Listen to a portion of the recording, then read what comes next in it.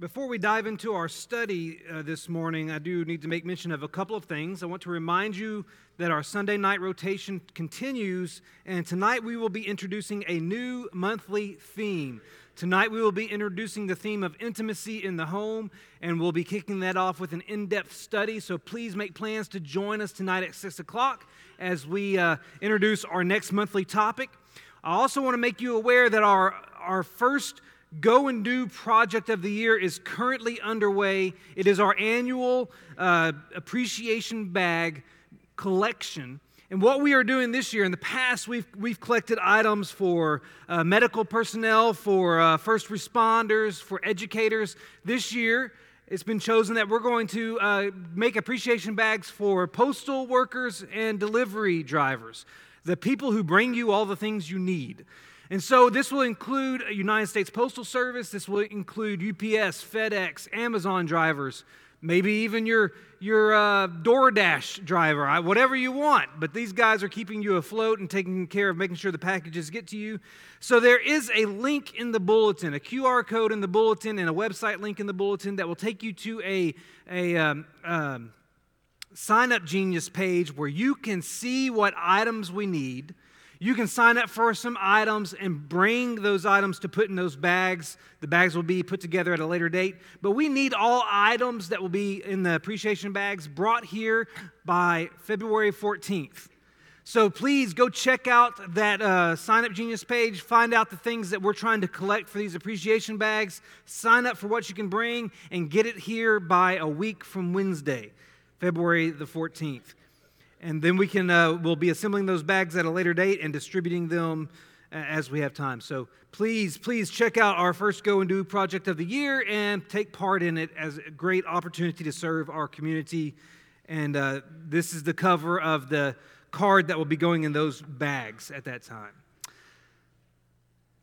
It's that time of year when many graduating seniors are waiting to hear from colleges to which they have applied. And unfortunately, as many of us know, it's often the case that you get rejected by certain universities you wish to attend. Back in 1981, a guy by the name of Paul Devlin penned the following response to his college rejection letters, which made its way into the New York Times. You may not be able to read that, but it says this: "Having reviewed the many rejection letters I have received in the last few weeks, it is with great regret that I must inform you I am unable to accept your rejection at this time. This year, after applying to a great many colleges and universities, I received an especially fine crop of rejection letters. Unfortunately, the number of rejections that I can accept is limited. Each of my rejections was reviewed carefully and on an individual basis. Many factors were taken into account: the size of the institution, the student-to-faculty ratio, the location, reputation, costs, and social atmosphere. I am certain that most colleges I applied to are more than qualified to reject me. I am also sure that some mistakes were made in turning away some of these rejections. I can only hope they were few in number. I am aware of the keen disappointment my decision may bring. Throughout my deliberations, I have kept in mind the time and effort it may have taken for you to reach your decision to reject me. Keep in mind that at times it was necessary for me to reject even those letters of rejection that would normally have met my traditionally high standards. I appreciate your having enough interest in me to reject my application. Let me take the opportunity to wish you well in what I'm sure will be a successful academic year. See you in the fall." This morning, I begin with this humorous rejection story to set the stage for a not-so-humorous rejection story. It all centers around Jesus' lone homecoming experience. The New Testament only records one occasion when Jesus returned to his hometown of Nazareth. This homecoming incited emotions ranging from excitement to anger. And this morning we're going to examine how the people of Nazareth reacted to Jesus when he returned home, that one single time he did it in his ministry. And the reason we're looking at this story is because their varying degrees of reaction reveal the two options that we have when it comes to how we're going to respond to Jesus. So I want you to start off by thinking of this. How did the people of Nazareth react to Jesus? A moment ago, we read the longest account of the three versions of that account, the one that is recorded in Luke chapter 4. If you journey over to the book of Matthew, to the 13th chapter, you'll discover that the people's reaction to Jesus was acceptance. Their initial reaction was acceptance. Matthew chapter 13, verse 54 says that Jesus came to his hometown and taught in their synagogue. Let's not underestimate the importance, the significance of the information that is unfolded in just those few words. When Jesus came to Nazareth, he was invited to speak to the people during their Sabbath service.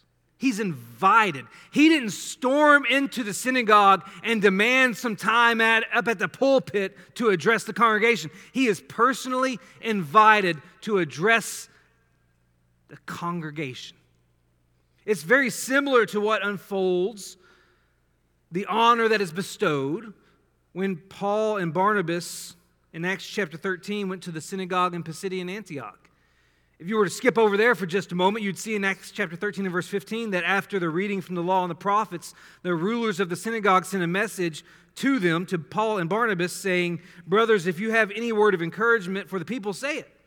So it's not uncommon for someone of a particular reputation, a particular standing in the community, to be invited to address the synagogue audience on the Sabbath. And that invitation is extended to Jesus. He's not demanding the opportunity. He's not asking for the opportunity. He's offered the opportunity. Jesus had become so well known and so well respected that the synagogue of his childhood invited him to address them during their time of Bible study. And this isn't really surprising when you consider what preceded this event. So if you go over to Luke's account of the story in chapter 4 of Luke, you'll discover that it immediately follows Jesus' temptation.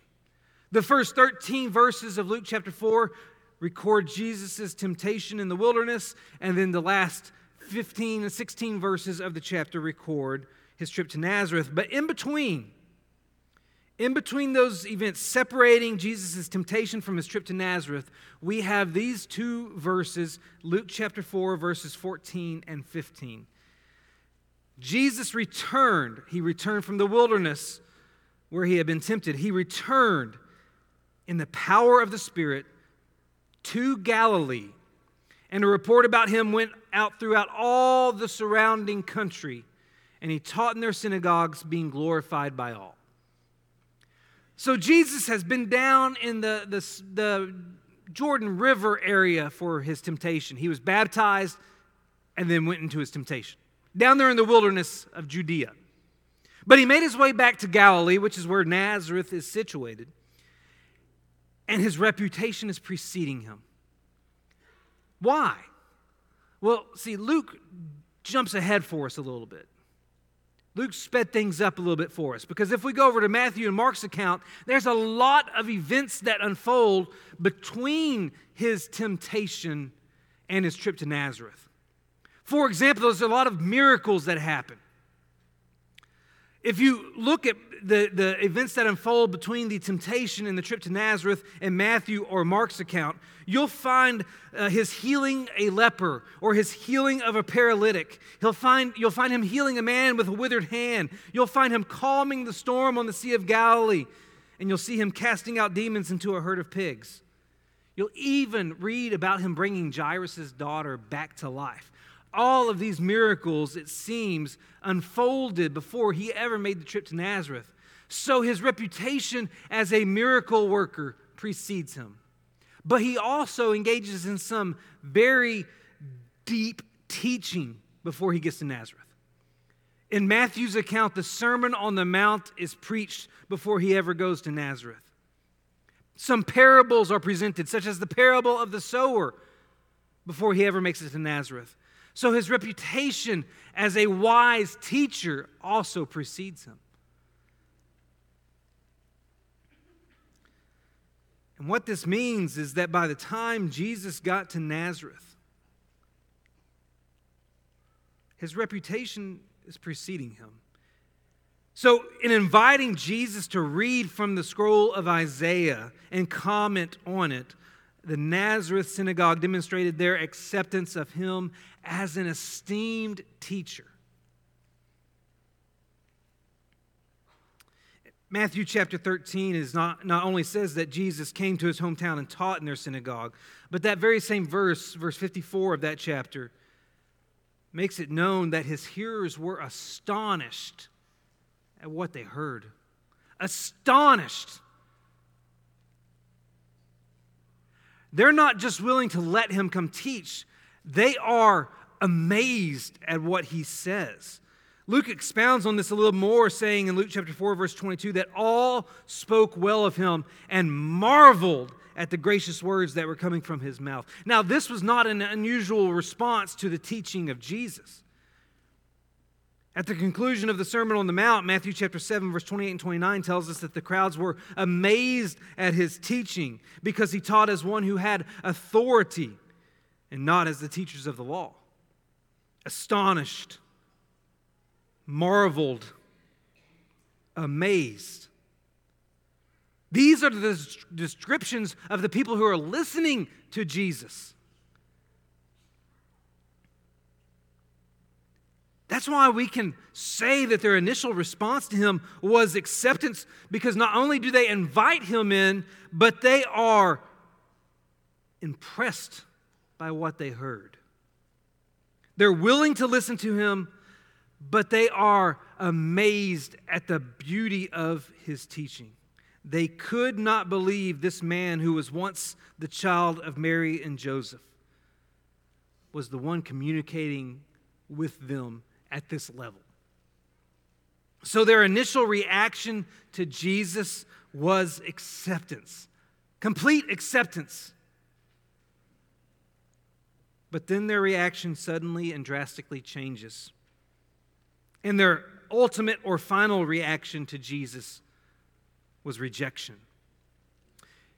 In Matthew chapter 13, verse 57, we're told that they took offense at him. Now, why are they offended? How did they get to the point where they're astonished and they're marveling to being offended? Let's take a moment to consider that for a moment. According to Luke chapter 4, Jesus was handed the scroll of Isaiah and asked to read a passage from it and then expound upon that passage. He chose the passage in Isaiah that he would read from. And he chose Isaiah chapter 61, the first two verses. And according to Luke's version of the account, this is what Isaiah 61 said. The Spirit of the Lord is upon me because he has anointed me to proclaim good news to the poor. He has sent me to proclaim liberty to the captives and recovering of sight to the blind, to set at liberty those who are oppressed, to proclaim the year of the Lord's favor. Now, for Jesus, this apparently was the most important messianic prophecy in the Old Testament.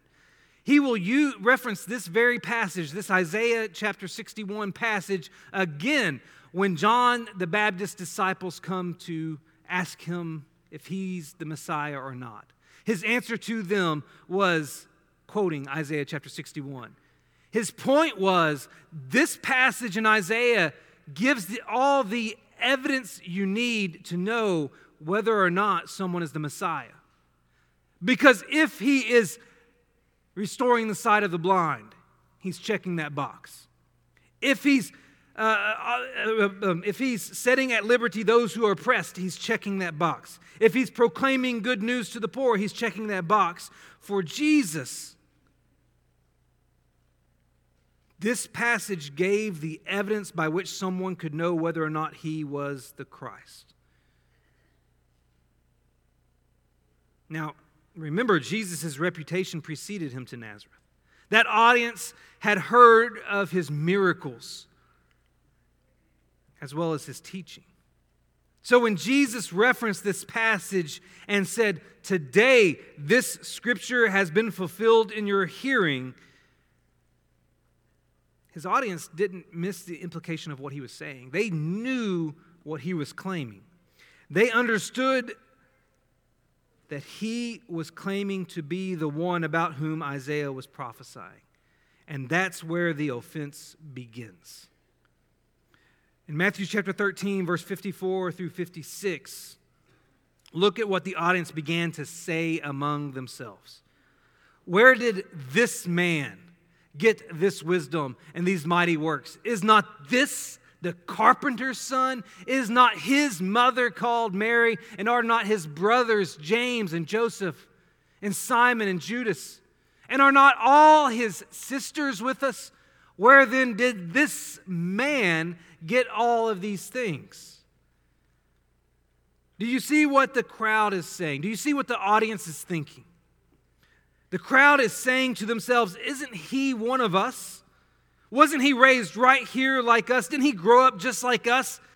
In my opinion, what's going through their mind is that they are offended because he's claiming to be the Messiah, and it's not that demeans God, it demeans them.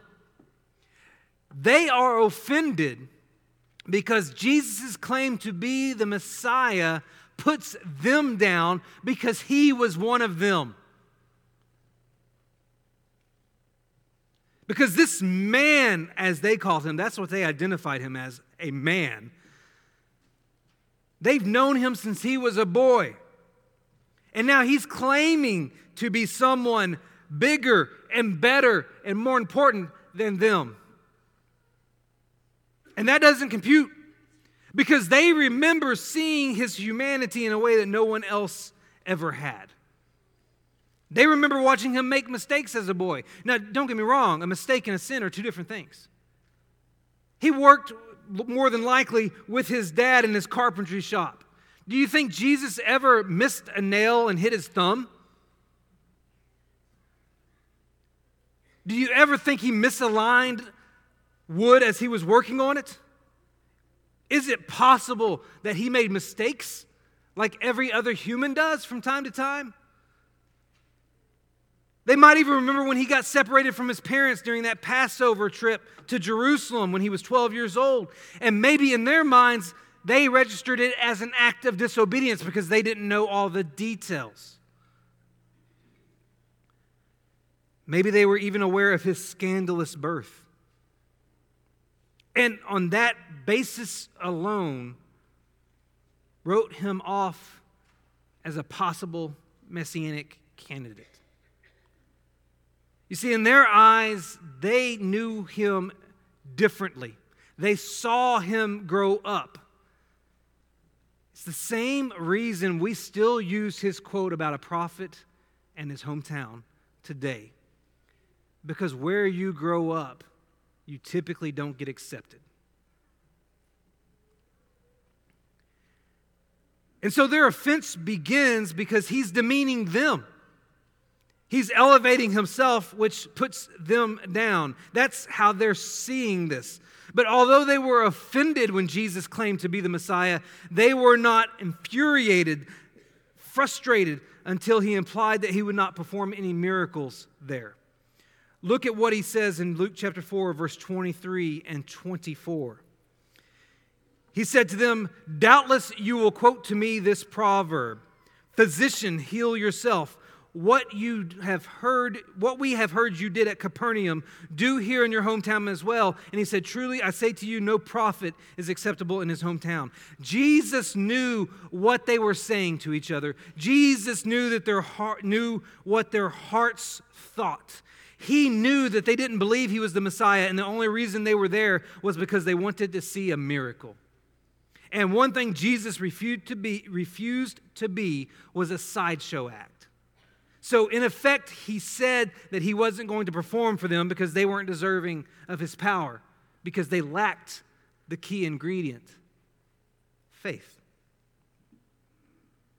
And then he went on to imply that the Gentiles were more deserving of his attention than they were. Notice the two examples he gave in verse 25 through verse 27. After he said a prophet's not a prophet is without honor in his hometown. He says, but in truth I tell you, there were many widows in Israel in the days of Elijah, when the heavens were shut up 3 years and 6 months, and a great famine came over all the land. And Elijah was sent to none of them but to Zarephath in the land of Sidon, to a woman who was a widow. And there were many lepers in Israel in the time of the prophet Elisha. None of them was cleansed, but only Naaman the Syrian. What is he saying? He's saying that in those instances, in those examples in the Old Testament, the miracle didn't come to the Israelites. The miracle went to someone who was a Gentile. The miracle went to that widow in Zarephath, not to a widow in Judea. The miracle went to Naaman the Syrian, not to one of the lepers among Israel. And by implication, he's saying that the Gentiles are more deserving of his miracles than these people living in Nazareth. And this enraged them because it was a slap in the face to their heritage. How dare he imply that the Gentiles were more deserving of his miracles than them? They are God's chosen people. They are the ones keeping Mosaic law. They are the descendants of Abraham. How dare he? How dare he trample on their heritage? How dare he say that Gentiles are more deserving than them?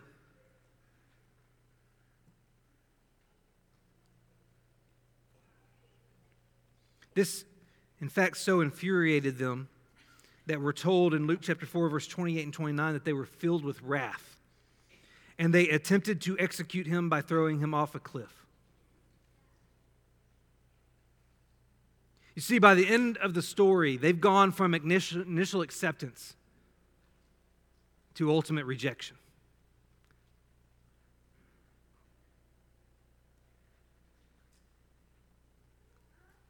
And the reason I bring that story up today is because we are just like them. We can be guilty of rejecting Jesus today just like they did then. And you need to understand that acceptance or rejection, those are the only options when it comes to Jesus. There's no middle ground with Jesus. You either accept him or you reject him. And the thing is, most of us assume that we've accepted Jesus because at some point in our past we confess the name of Jesus as the Son of God, or because we call ourselves Christians. However, just like that audience in the Nazareth synagogue, we have the capacity to accept Jesus at first, but reject him in the end. And that's because whether we accept Jesus or reject Jesus is not limited to a once-in-a-lifetime confession. There's more to it than that. And that's what I want you to think about today. The Nazareth audience went from accepting him to rejecting him. How do we do that today? Well, one way is that by not accepting his teachings. We can reject Jesus by refusing to accept his teachings. There's a story over in John chapter 6. It's after the feeding of the 5,000. A great multitude follows Jesus. They're ultimately following him because they want to see another miracle, but he utilized their presence as an opportunity to teach them about who he is. So he launched into the famous bread of life discourse. He ends up saying this in John chapter 6 and verse 51. I am the living bread that came down from heaven. If anyone eats of this bread, he will live forever. And the bread that I will give for the life of the world is my flesh. Then in verse 54, he adds this statement. Whoever feeds on my flesh and drinks my blood has eternal life, and I will raise him up on the last day. Of course, he was speaking metaphorically and making reference to the Lord's Supper, which had not yet been instituted. But that's why many of his followers didn't understand it yet. In fact, we're told in John chapter 6 and verse 60 that when many of his disciples heard him say that about feeding on his flesh and drinking his blood, they said, this is a hard saying, who can listen to it? And we're told in verse 66 that many of them turned back and no longer walked with him. They finally encountered a teaching that was too difficult for them to accept. They rejected Jesus because something he said was too hard for them to accept. Some of us are like these former disciples. We began following Jesus, but when we came across a teaching of his that we didn't like or that we found too difficult to obey, we either ignore it or justify not keeping it. But what we're ultimately doing is rejecting him. Think about it. In Matthew chapter 6, verse 14 and 15, Jesus says, "For if you forgive others their trespasses, your heavenly Father will also forgive you." He put conditions on forgiveness right there. The condition for your forgiveness is your willingness to forgive. But there's some of us still holding on to grudges. There's some of us who have categorized people and offenses over here, and we're not letting that go, and we're not forgiving it. We're holding on to it. There's some of us who still haven't forgiven people. And you know what? When you refuse to forgive, you're refusing to accept Jesus. You're rejecting Jesus because you're rejecting his teaching. Or think about Matthew chapter 18 and verse 15. If your brother sins against you, go and tell him his fault between you and him alone. Now, one thing I want you to notice there is that is conditioned on sin. Oh, just because somebody hurt my feelings or offended me, that does not give me the right to go and blast them for it. It's when they sin. If your brother sins against you, go and tell him his fault. How many of us, instead of going and talking to our brother or sister in Christ, go to one of the ministers or go to one of the elders? We take an alternative route for addressing that issue. And what are we doing if nothing more than rejecting what Jesus told us to do? Or think about his instructions in Matthew chapter 19. Whoever divorces his wife except for sexual immorality and marries another commits adultery. How many of us have looked for alternative loopholes for divorce? Tried to find other reasons in which we could justify divorce outside of sexual immorality.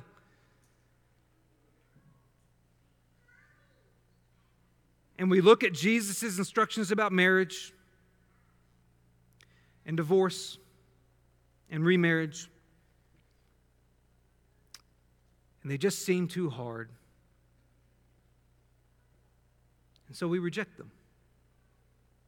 See, we cannot forget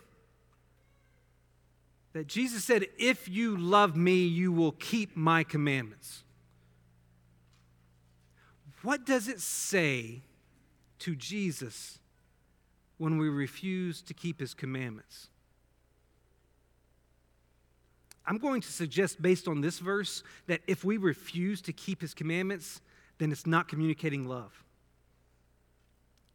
It might even be communicating the opposite.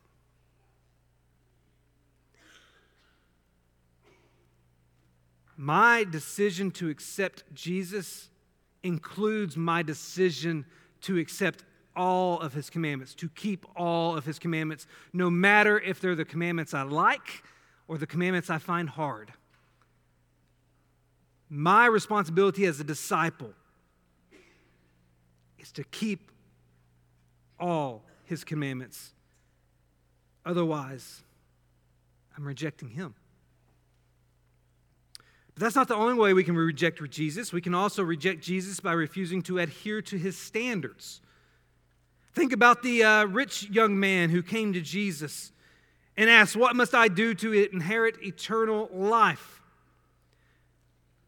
Jesus initially answered this man's question by pointing to Mosaic law. Jesus said, "You know the commandments. Do not murder, do not commit adultery, do not steal, do not bear false witness, do not defraud, honor your father and mother." In effect, Jesus was saying, keep the commandments, just as we saw earlier. But this rich young man had done that his whole life. For the rich young man, following Jesus was not an issue of whether or not he was willing to obey Jesus' teachings. He had already proven that in his willingness to keep the commandments from his childhood. For the rich young man, the issue had more to do with Christ's standards. You see, Jesus instructed this rich young man to sell all that he had and give it to the poor. Now, that's not a command Jesus has issued to all of us. And we know the reason Jesus gave those instructions to this guy is because this guy's heart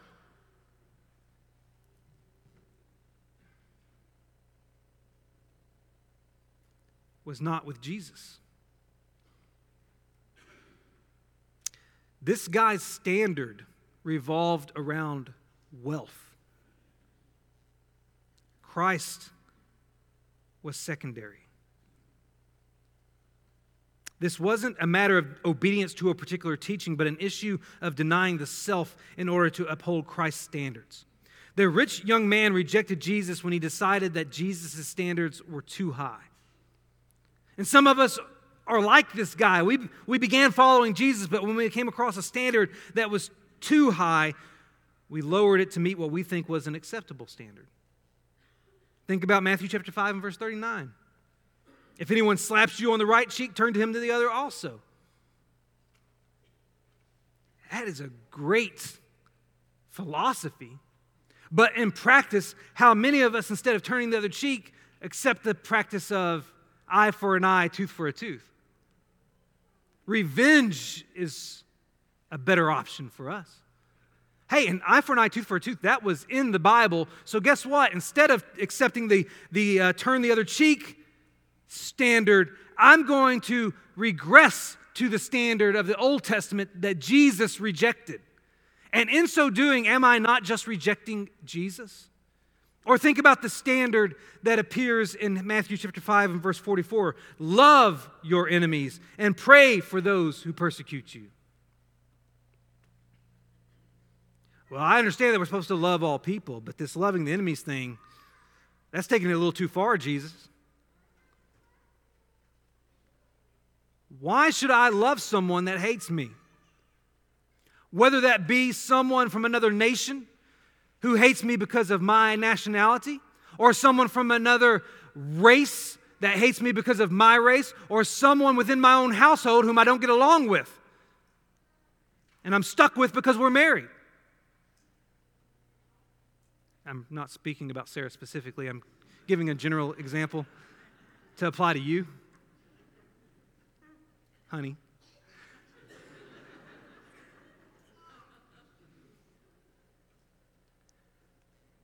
But sometimes we look at the standard of loving our enemies and say that's too much.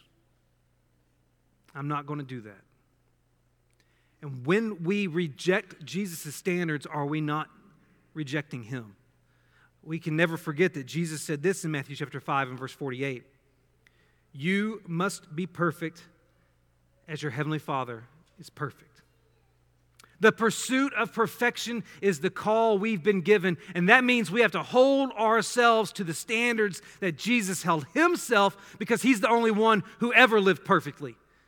And if I'm unwilling to hold myself to the standards Jesus held himself, then I'm not in pursuit of the perfection to which I was called as a disciple, and I'm ultimately rejecting Jesus.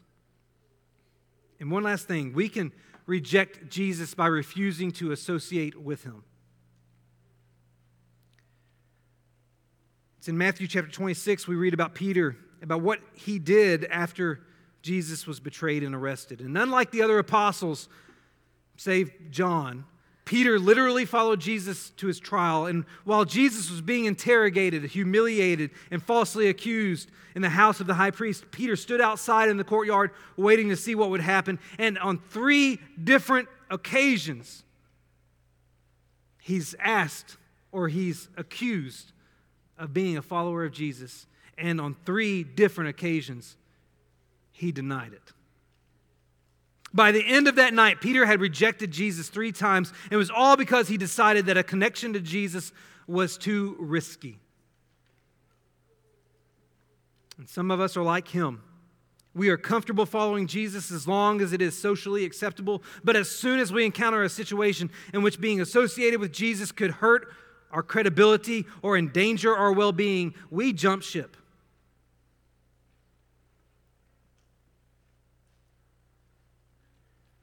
If it's going to make us look bad, all of a sudden, oh, nope, we're not using that name anymore. We're not Christians anymore. There are some of us who really struggle with declaring our relationship with Jesus Christ, with admitting publicly that we are Christians. It's great to be a Christian on Sunday in the South. When I'm inside the confines of the building and I'm below the Mason-Dixon line, it's very easy to be a Christian, isn't it? When you're in the Bible Belt, But get outside this area. Get outside the state of Georgia. Get outside the South. Get outside these church building walls. Get out into the public. Get out there where it is not politically correct to believe the Bible. And let's see how many of us retain that identity. And you know what you're doing when you're refusing to admit your association with Christ? You're ultimately rejecting Him, because this is what Jesus said in Matthew chapter 10. Whoever denies me before men, I will also deny before my Father who is in heaven. You see, accepting or rejecting Jesus doesn't come down to a once-in-a-lifetime decision. It's an everyday decision. And the reason I wanted to talk about this today is because in your home, have you accepted Jesus or have you rejected Him?